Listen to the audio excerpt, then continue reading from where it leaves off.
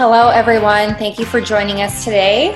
I am Alicia Swami. I have Keely Severson and Eric Johnson here, and we're exposing mold. Today we have quite a famous guest, actually, Joel Salatin from Polyface Farms with us. Joel Salatin calls himself a Christian libertarian, environmentalist, capitalist, lunatic farmer. Others who like to call him the most famous farmer in the world, the high priest of the pasture, and the most eclectic thinker from Virginia since Thomas Jefferson. With a room full of debate trophies from high school and college days, 12 published books, and a thriving multi-generational family farm, he draws on a lifetime of food, farming, and fantasy to entertain and inspire audiences around the world. His wide-ranging topics include nitty-gritty how-to for profit regenerative farming, as well as cultural philosophy like orthodoxy versus heresy. His favorite activity? Q&As. I love the interaction, he says. He co-owns with his family Polyface Farms in Swoope, Virginia. Featured in the New York Times bestseller Omnivore's Dilemma and award-winning documentary Food Inc., the farm services more than 5,000 families, 50 restaurants, 10 retail outlets, and a farmer's market.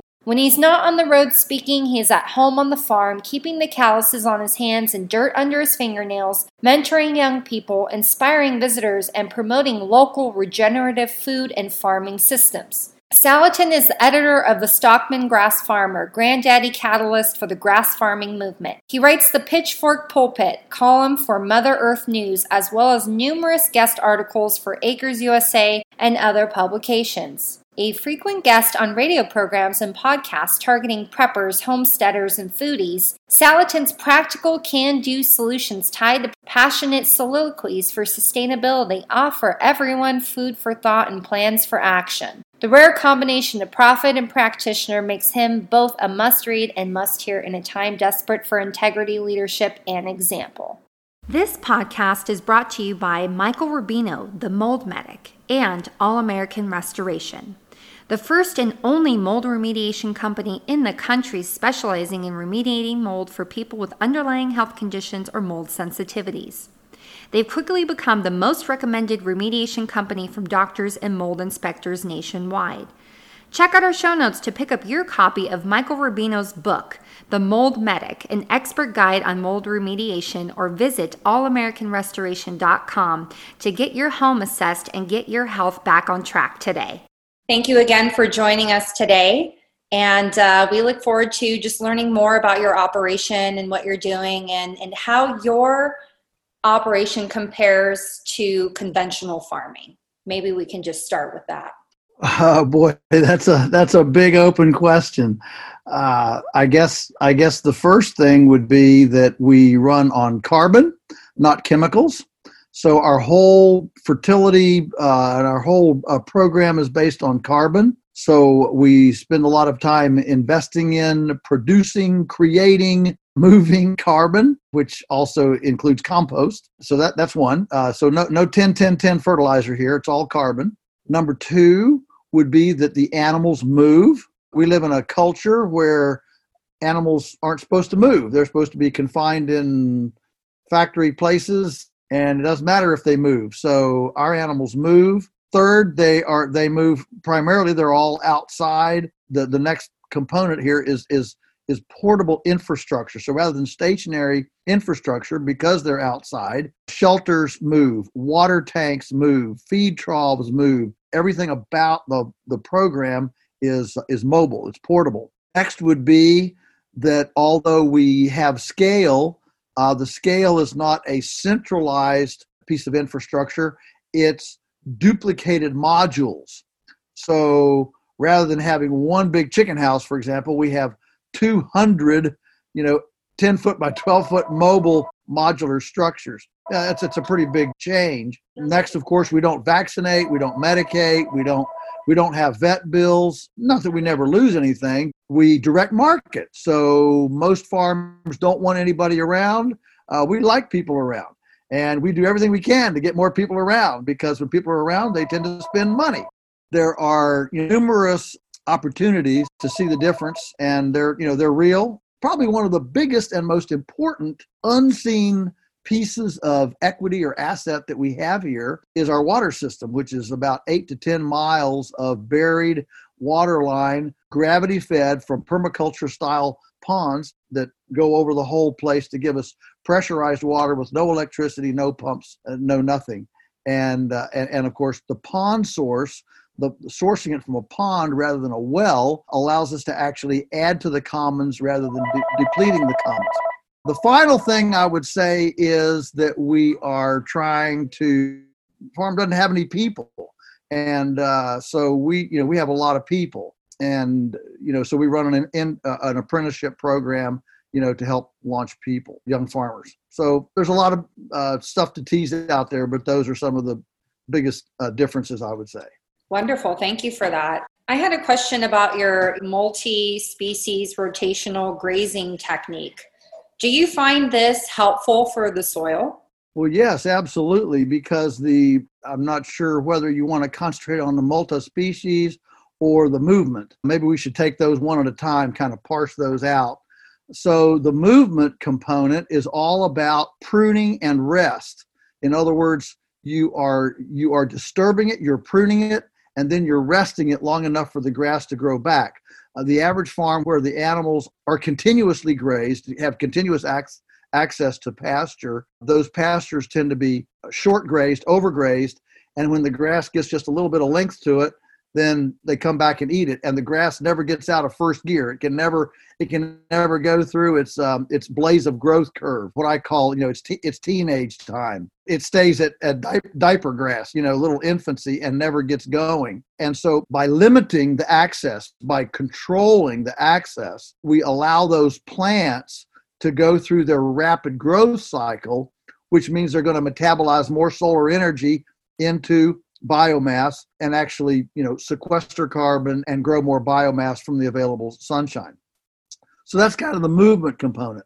The multi-species component is all about running different kinds of animals who leave different kinds of manure and urine on the land to create a more balanced recipe of application. When you run the different kinds of animals, cows, of course, have big hooves. They have one kind of interaction with the soil. Chickens scratch and peck, lightly scratch and peck. That's a different kind of interaction with the soil, along with their manure is different. And so every animal has a different kind of interaction with the grass, with the soil. And so by bringing different kinds of species across, you create a complementary, synergistic kind of relationship between the animals, the grass, and the soil. Climate change is a big issue, right? And I was just wondering how that is affecting your operation, or if it is even affecting your operation.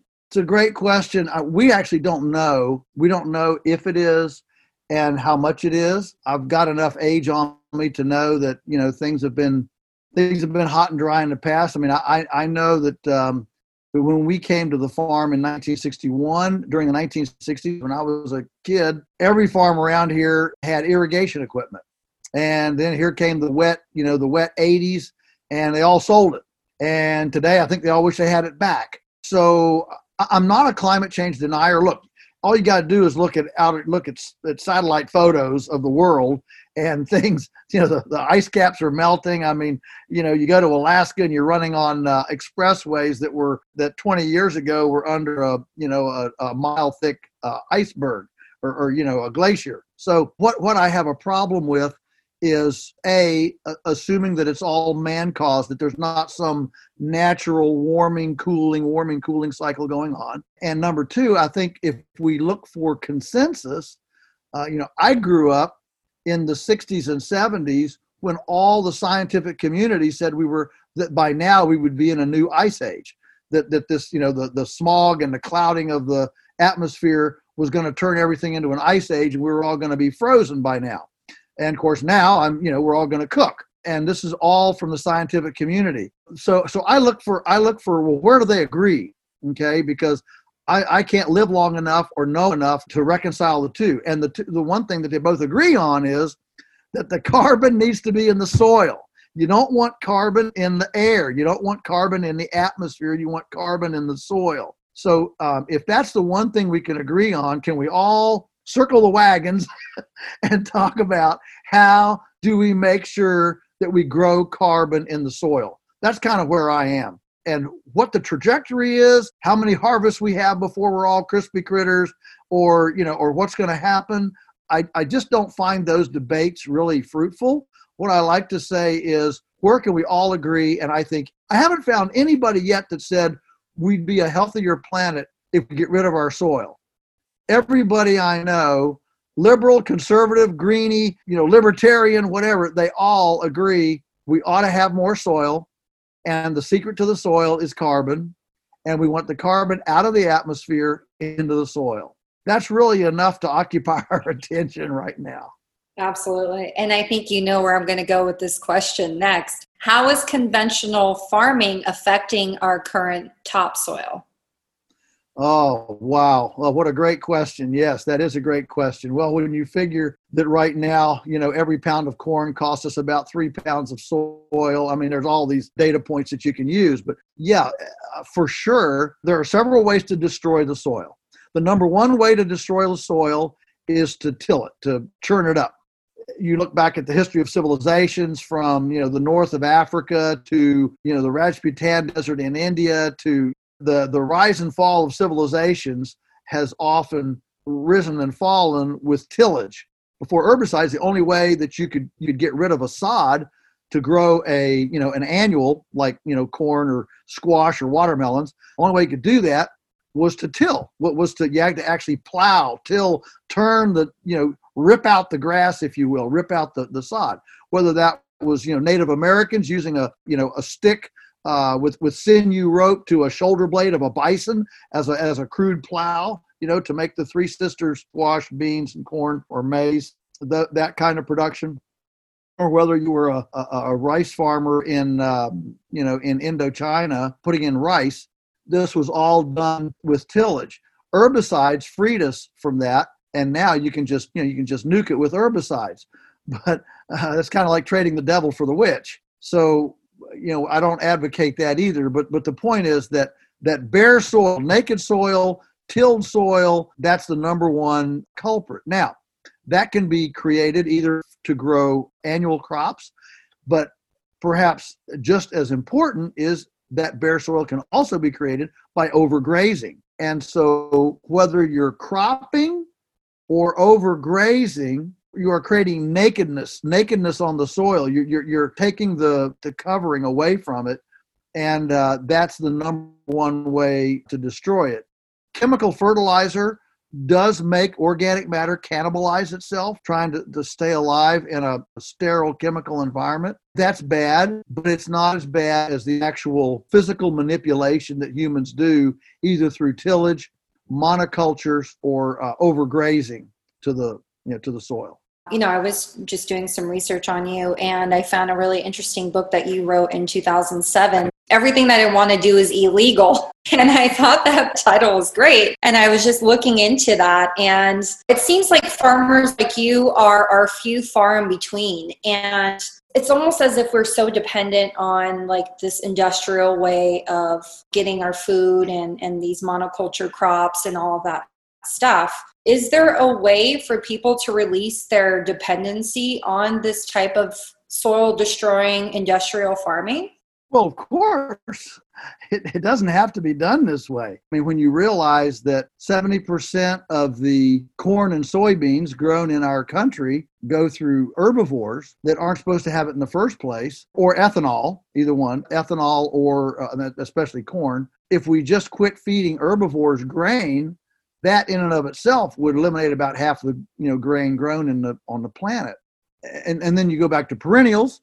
And you actually, with good management, as we've demonstrated, you can actually grow just as much or more milk, beef, lamb with an herbivore. Now, the omnivores, they do need some grain, but there again, the omnivores historically were hooked up as food waste scavengers. So every homestead, the chickens weren't fed grain; they were fed spoiled vegetables and apple peelings, tailings. Pigs were fed whey from cheese making operations and spoilage. And so historically, even the omnivores did not get very much grain because they were scavenging up food. And so one of our biggest problems is that we have a fundamentally segregated system in which our food streams go out and away from being able to cycle back into the salvage animals that used to handle them.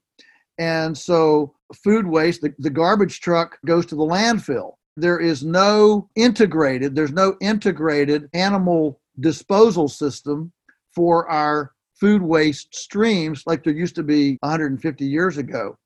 And so when you add all that up, you begin realizing if you could solve that, if you could actually integrate the omnivores, and if you quit feeding the herbivores grain, to actually just grow the grain for people, to be able to have bread and bagels and muffins every now and then, we would only need to grow about 20% of the grain that we actually grow, maybe even less. Well, as soon as you go that low, now you're down into smaller scale.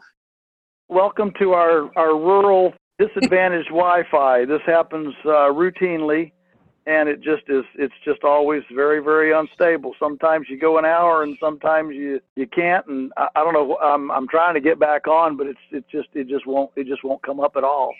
It's okay. That's rural America. No judgment at all here. As long as we can talk to you in any way, shape, or form, that's totally fine. Okay. All right. So I believe we were on just the track of talking about industrial farming and getting away from that. And you were going on a rant. I was going on a rant. That's what we like to call it. Yeah. What was where was I? Oh, I was talking about the amount of grain produced. So the bottom line here is that we could go back to ancient rotations that actually worked and built soil. But see, grain is soil extractive because of its energy cycle. Grain monocrop. When the anti-beef, anti-cow people say, well, cows are inefficient. Well, of course they're inefficient. That's why every deep soil on the planet is under where there were herbivores, whether it's the wildebeest on the Serengeti or, bison on the American plains, kangaroos in Australia. The deepest soils on the planet are not under trees and they're not under bushes. They're under grasslands because perennial grasslands, perennial prairie have a very soil additive energy cycle. If everything was as efficient as a squash, watermelon, or wheat plant, we wouldn't have any soil on the planet anymore. It is these perennial prairies which humans can't eat except secondarily through the herbivore.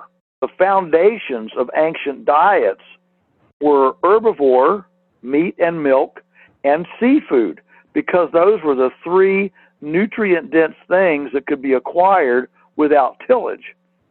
Back when tillage was too difficult. With cheap fuel and mechanization, we were able to hurdle those barriers in the past, the difficult work of tillage, the difficult work of storage of grains, for example, from one year to the next. All of those hurdles we were able to run over, and as a result, we've been able to erode more soil faster than any time in human history. Wow, that's really interesting. And there's a really big debate, right? It's the meat eaters versus the non-meat eaters, the plant-based people, the vegan people. And, you always hear this argument, and it's people saying that eating meat is killing the planet. Can you tell me if that is true or false for our audience?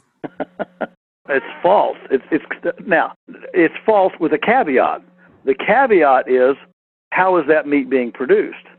The problem is that Cowspiracy and What the Health and all the animal-hating climate change documentaries that have been created all pull their database from a dysfunctional system, from feedlots, from irrigated monocrops, from overgrazing. It's all pulled from a very anti-ecological, dysfunctional system. But you have to understand that 500 years ago, North America, for example, carried more pounds of animal than it does today. Even if you take all the dogs, all the pets, all the, cats, all the pets, all the humans, and you added that up, we're still not in North America carrying the amount of pounds of animal that we did 500 years ago when the bison, the passenger pigeon, the antelope, the elk, the wolves, the 200 million beavers.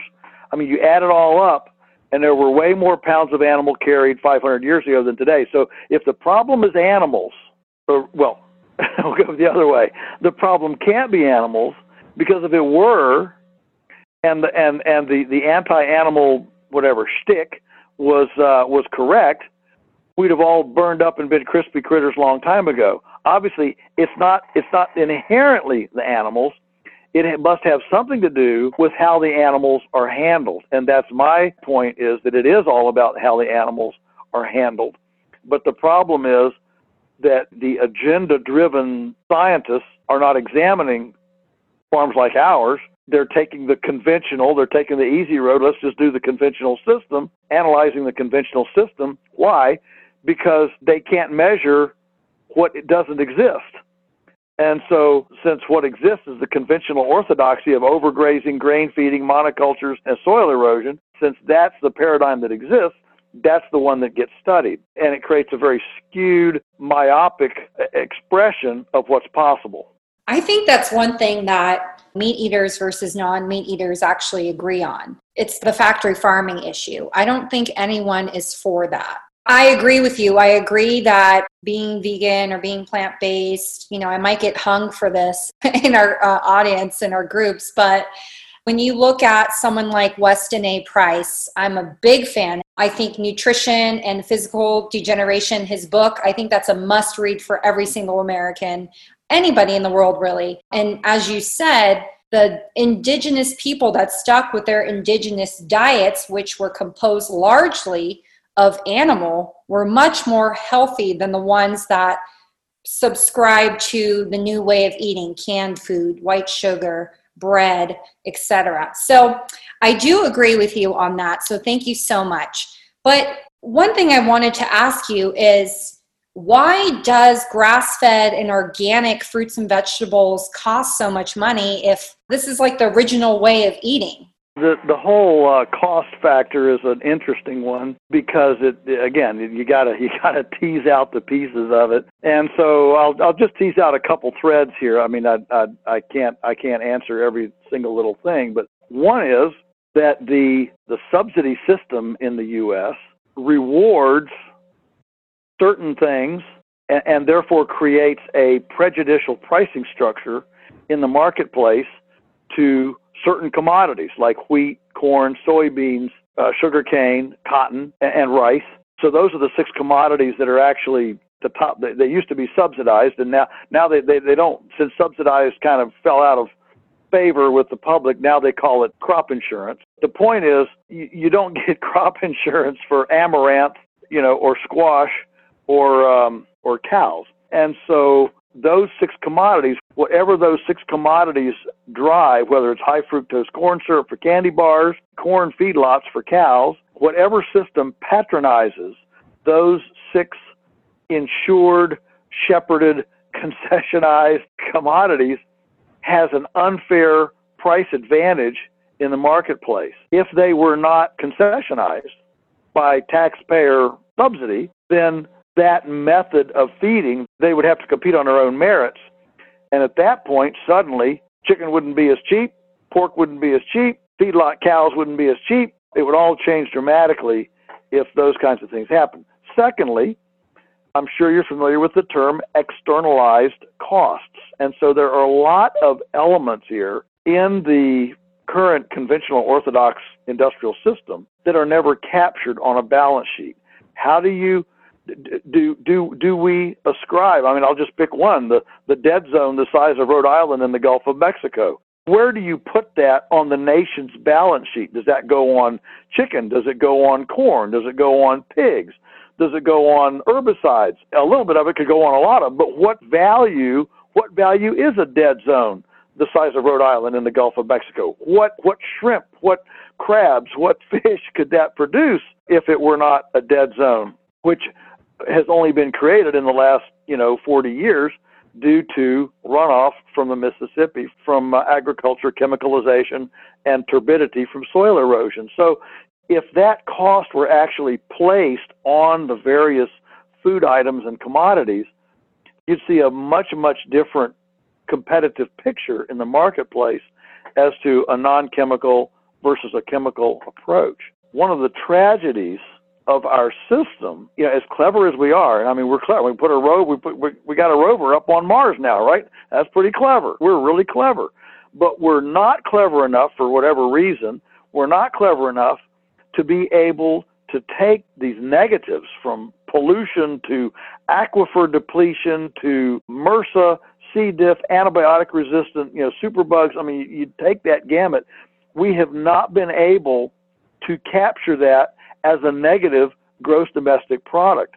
It's like Wendell Berry says. He says what's wrong with us creates more gross domestic product than what's right with us. So if I go out here and I pollute the river, that doesn't come off as a liability or a cost on the nation's balance sheet. It's actually a positive thing because it generates, somebody has to come and clean it up. Well, now we've got to buy fuel. We got to have a machine. We got to hire people. We got, we got all this economic activity to clean up the pollution. And so I would just suggest that a culture that can't figure out how to put expenses of these kinds of major resource depletions, if we cannot capture that on our nation's balance sheet and instead put them all in the positive column, we're on a collision course with sustainability. There's no way that we can continue functioning when we keep applauding ourselves and patting ourselves on the back for destroying our ecosystem.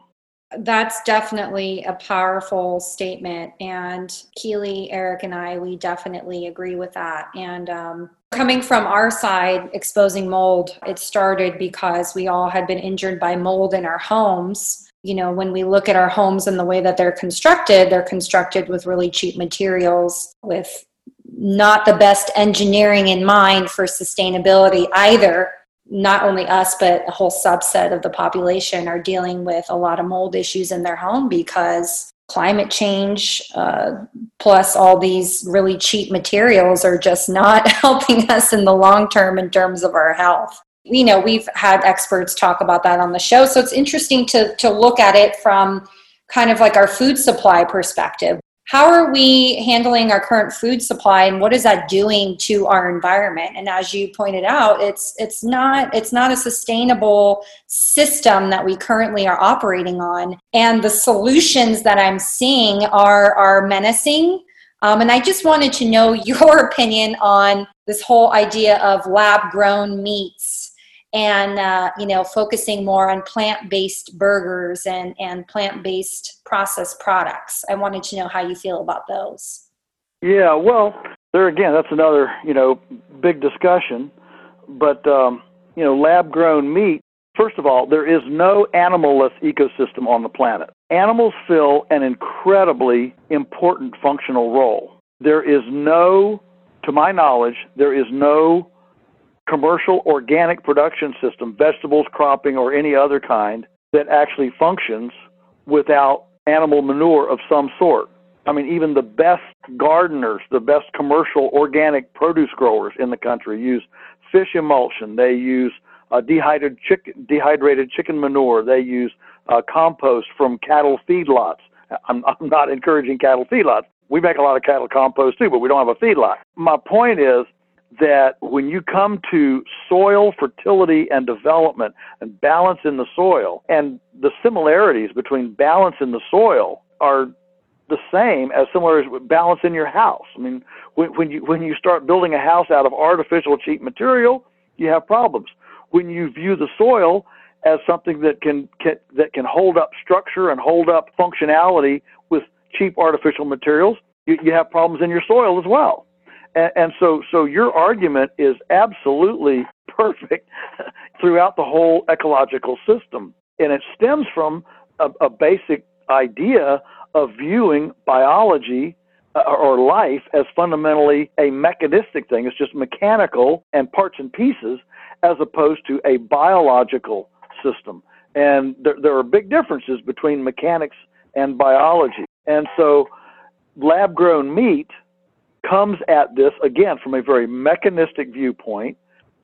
And every single, all of the, Impossible Burger, Beyond Beef, all of the lab-grown meats are all using chemicals. They're not using organics. They're not using compost for soil fertility. All of them are completely depleting their soils, and they're using, genetically modified organism, GMO grains, and using chemicalized fields and eroding fields, not building soil. All of them are depleting soil because they're all based on monocultures, not perennials, and annuals and monocultures, plants that actually extract soil energy. So it's a dead end. This stuff is absolutely a dead end. And I mean, still today, you look at the deep soils of Iowa, Illinois. Those deep soils, were built from centuries and centuries of bison and elk and passenger pigeons and prairie chickens and wild turkeys and the perennial prairies that grew on top of them. And so you simply cannot have a regenerative system that either doesn't have an animal component or B, doesn't have a perennial component. Now that's just the ecology of it. If you go to the actual, nutrition of it, now it's even worse because there are many, many vitamins, B vitamins, K. There are numerous things that you can't get out of plants. Well, they say, well, just take a pill supplement. Oh yeah, right. So we're all supposed to. If you just start thinking about that, really, we humans, who developed over who knows how much time, think about what an experiment this is on humanity. We're not going to drink milk or eat meat from an animal that can thrive in our yard on perennial grasses. No, we're going to plow all that up or herbicide it. We're going to plant chemical-based plants, and since they can't give us all we need, we're going to take lab-made artificial supplements. Sir Albert Howard, who wrote An Agricultural Testament, which is still considered kind of the foundation of sustainable agriculture, in 1943, he had a famous line in that book. He said, when we begin feeding our soils artificials, that's what he called chemical fertilizers. When we begin feeding our soils artificials, we're going to have artificial plants, which are going to make artificial animals, which are going to make artificial people who can only be held together by artificials. In 1943, if that didn't prophesy the current pharmaceutical industry, I don't know what does. That was excellent. And I did watch a documentary. I forgot what the name was. When I figure it out, I'll post it in our show notes. But this physician who was, more about holistic nutrition and all that, he described our entire existence as one big football field. And, the way that we've been eating now has only been about 1 yard on that football field. And so, it's so good visually because you can see that, yeah. We are in this mode of experimentation. And, if you look at people now, there's a mass explosion of disease. People are dying of cancer at higher rates more than ever. And so you have to take a look and sit back and see that, no, it's not just your genetics, no, it's not XYZ. It's the environment has such a major component, and what we eat has a major component. And I can see the reverse argument of these people who think that they're being, pioneers in discovering a new way of food or eating with the whole lab-grown meats and the plant-based burgers. But the argument is that we have to come up with this because we just cannot feed this entire population. The amount of people that we have in the world, we just can't feed them the way that we are currently. So we have to come up with these new ideas. Is that true, or what's your perspective on that? No, it's certainly not true. But I have to. I'll get to that. But let me respond to this. We're having all these diseases.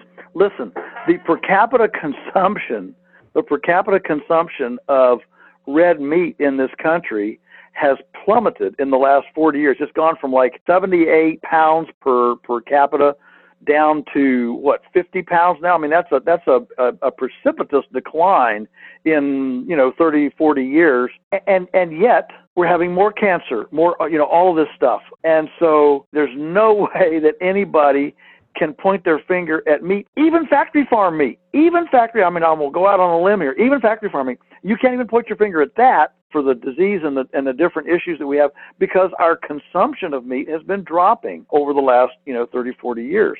So I mean, it went up, it peaked, and then it's been steadily dropping. So if eating less meat was actually helpful, you would think that diseases would continue to drop, but there aren't. They're continuing to escalate. So can we feed the world? We feed the world this way. Not only can we feed the world this way, it's the only way that we ultimately can feed the world. And probably one of again, I go back to the fact that 500 years ago, North America grew more nutrition. All right, if you want to just study just raw nutrition, North America grew more nutrition 500 years ago than it does today, even with hybrid corn, John Deere tractors, and chemical fertilizers and factory farming. Why? How? How did that happen? Well, it was done because there was a incredibly symbiotic, complex, relational ecology going on the surface, on the planet. Goodness, we had 200 million beavers. North America was 8% water 500 years ago. Today it's less than 4%, even with Boulder Dam, Hoover Dam, and the TVA projects. So imagine if we had more than double the amount of water. Think of what that would do for cloud formation, evapotranspiration, which is the radiator of the planet, for reduction of deserts. Think what it would do. I mean, just for flyways, for the geese and ducks that are migratory waterfowl, all the different elements of the ecology. And what we've done is, instead of massaging this complexity, we have actually adulterated it with simplicity. As we adulterate it with simplicity, the production per square foot actually diminishes. Now, the production per square foot of one crop may increase, but nature never has one thing in a square yard. It has multiple things in a square yard. And so as we break these intricate relationships, these complexities apart, and move towards simplicity, we lose all of the symbiosis that nature has when there are edge effects, trees next to water, water next to open land, animals in grass, grass next to trees, trees next to grass. I mean, you got all these beautiful symbiotic relationships, and the aggregate production from all that is far more than the aggregate production from a simplified, specialized, mechanized, monospeciated, segregated production system. And just going back to what you had said earlier, that climate change is an issue. Carbon is getting out of hand in our atmosphere here. And to those who are against factory farming, that's great. But animal farming, if done right, can actually sequester that excess carbon. It also allows the soils to be able to absorb, torrential style rains, correct?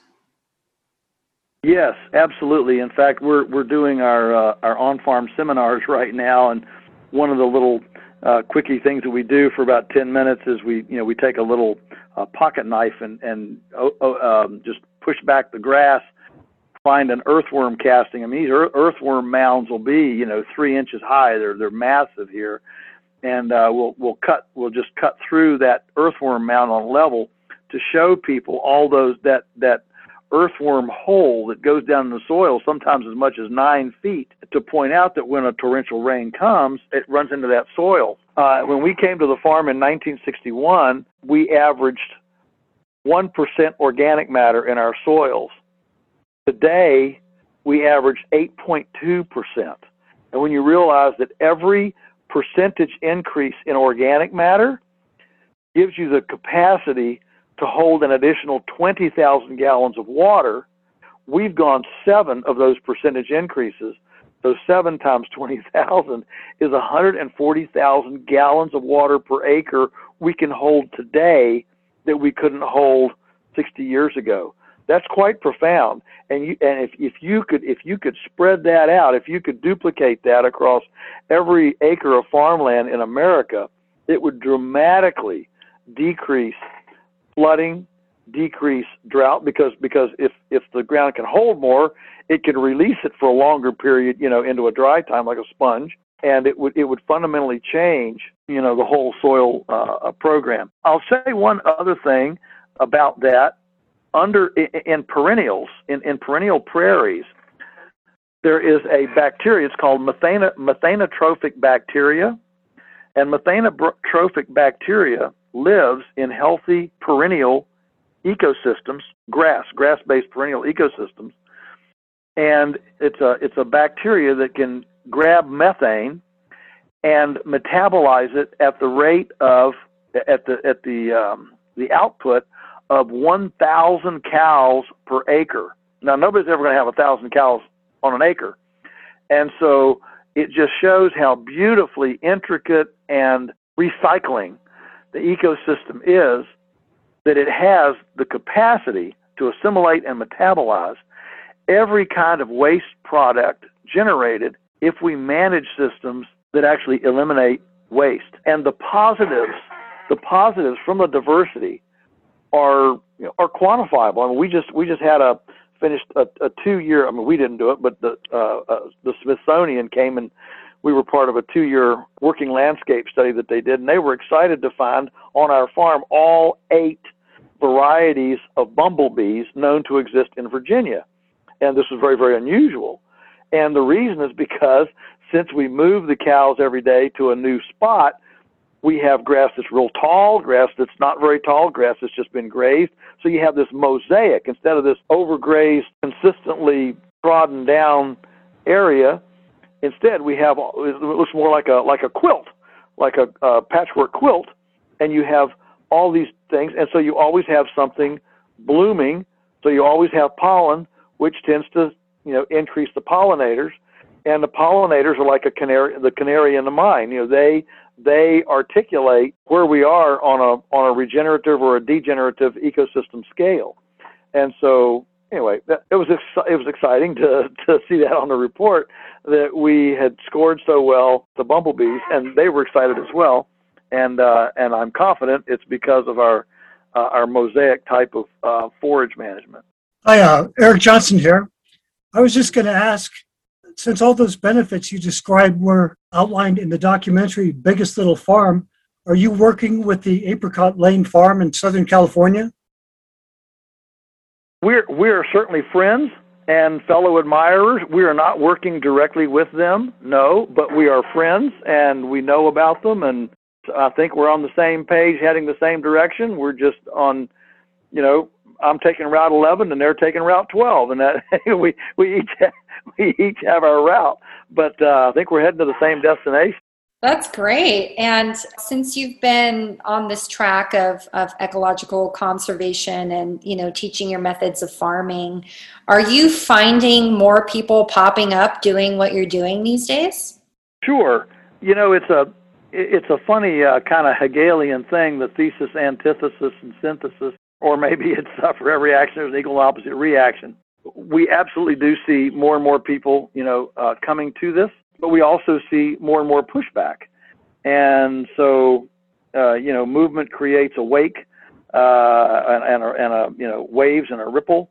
And, it's important to realize that if what we did became the new orthodoxy, it would completely invert the power, position, and prestige of the entire food and farming industry. So there is a lot of investment, both emotional and economical, investment in the current paradigm, which makes it pretty difficult to flip over. So, I'm well aware that I'm saying we, in a broad, kind of broad tribal sense here, we are only arguably 1 at the most 2% of the food system right now, the way we farm.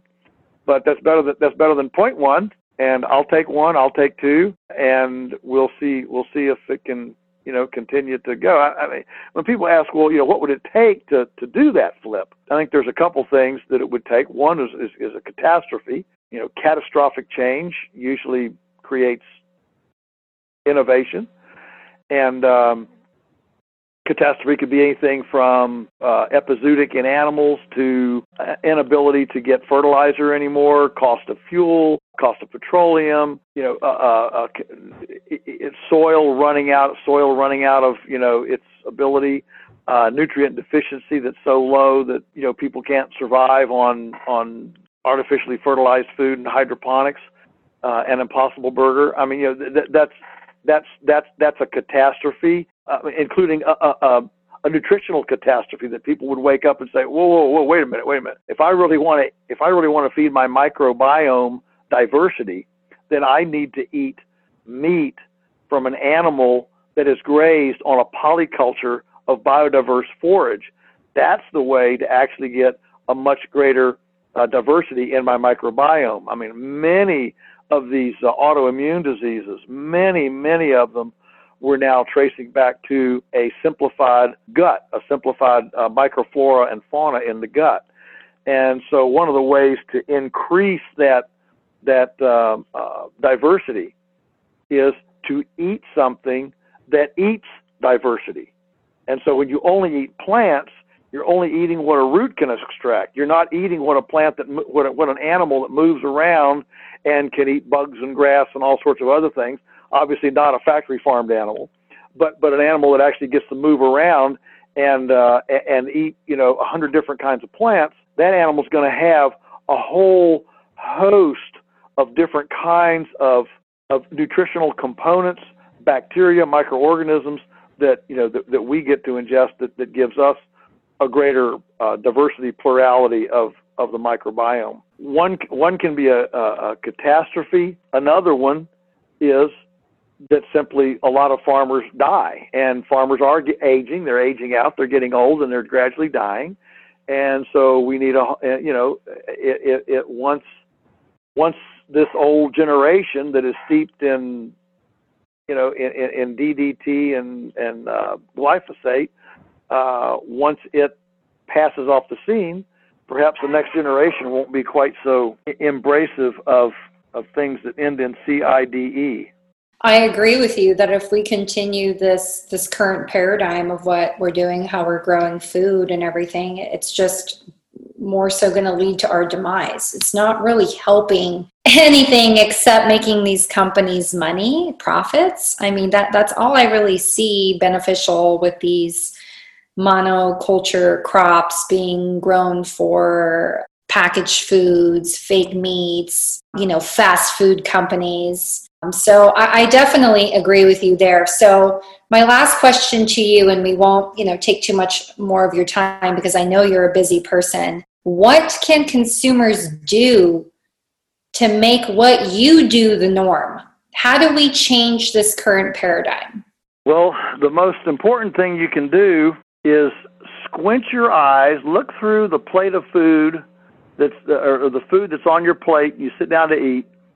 Just take a moment to squint your eyes. I'm being a little bit funny here, and imagine looking through that and looking at the farms whence that food came, the processors, that develop that food. And what do you see as you look through that food to the farm under the plate, to the processor? Do you see, red dye 29? Do you see, MSG? I mean, do you see that? And do you see a farm with a compost pile and spiders and pollinators and dragonflies and life, a diversified life intersected forest, grassland, riparian areas. I mean, what do you see as you look through there?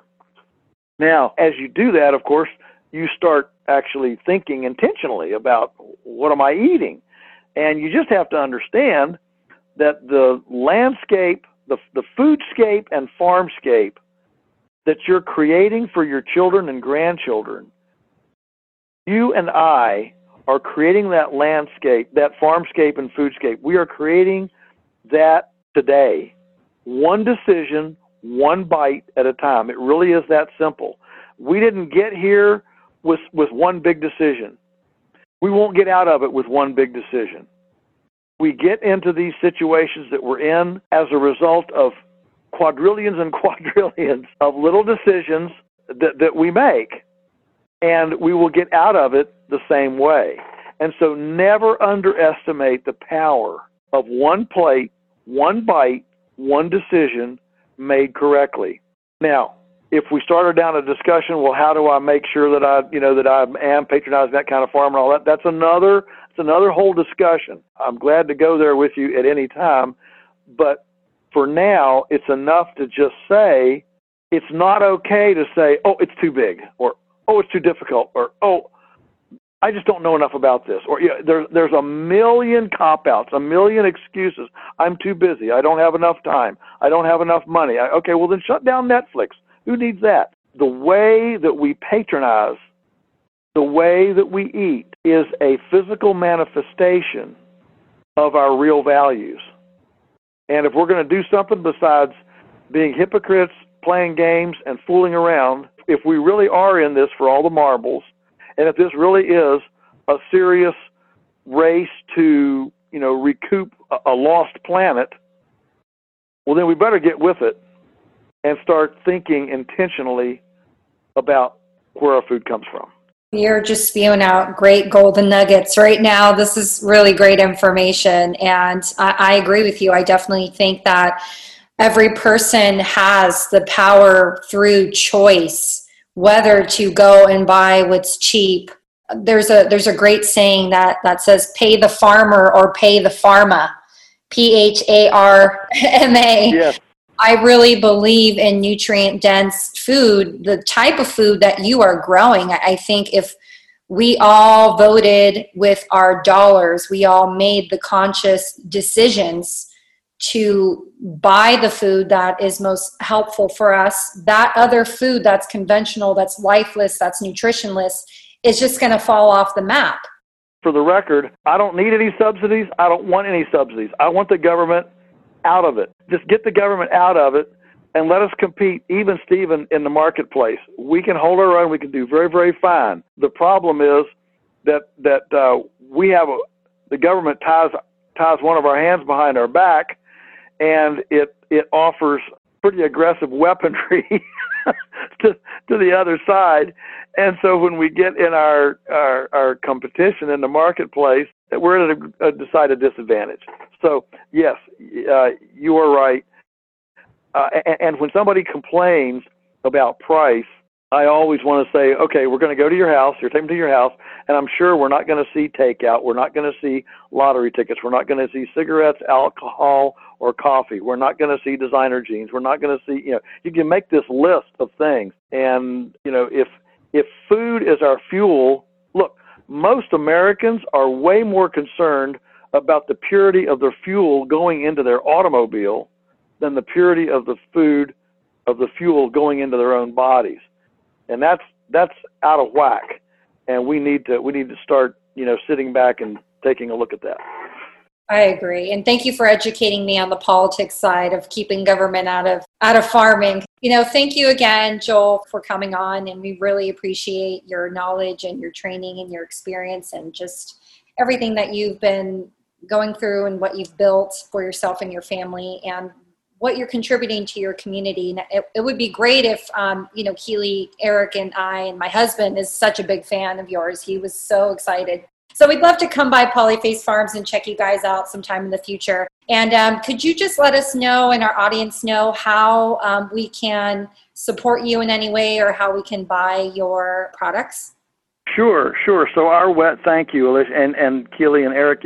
You are absolutely all welcome anytime, and we'd love to have you. So our website is Polyface Farms. That's Polyface. That's the farm of many faces. Polyface Farms. And in fact, usually if you just do, Poly, by the time you get to about Poly, it'll probably pop up.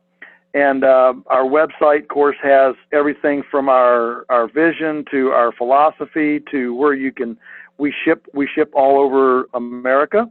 And what's fun is sometimes we ship to people who say, well, this is the greatest food I've ever had. I've finally realized the difference. I'm going to try to find a local supplier.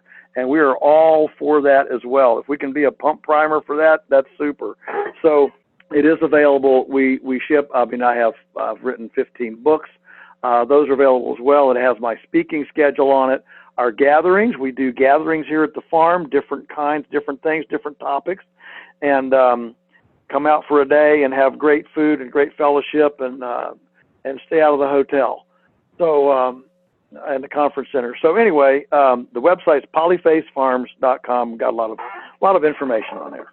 Thank you, everyone, for joining us today. We had Joel Salatin from Polyface Farms. I was completely starstruck during this entire interview. It was really hard for me to keep it together because I really admire this individual and everything that he's done, his work with Michael Pollan, being in Food Inc. I mean, he's been everywhere, and he's just been really touting the message that we can feed our entire population if we do it sustainably. And if we do it sustainably, it's actually helping not only us, but the entire planet, the soil that we depend on for our food and our nutrients, that's rapidly depleting by what we are currently doing, conventional industrial factory farming. It's extremely bad for us, bad for the planet, bad for the animals. And so I hope what Joel is doing becomes the norm. And that's why we had him on today, because this is an extremely important issue, and it ties in with our passion about ecology and also trying to help the planet as much as we can. So again, as I said earlier in the show, the way that you can vote and the way that you can demand better is by using your dollars. Buy grass-fed, buy healthy food, because that conventional, cheap, junk stuff that's in the store is going to cost you a lot more later in medical bills and medical visits. So definitely try to stick to the good stuff. Please like, share, comment on our content. Also, check out our GoFundMe and Patreon pages to support this podcast and keep it running. Thank you again, and we'll see you next time.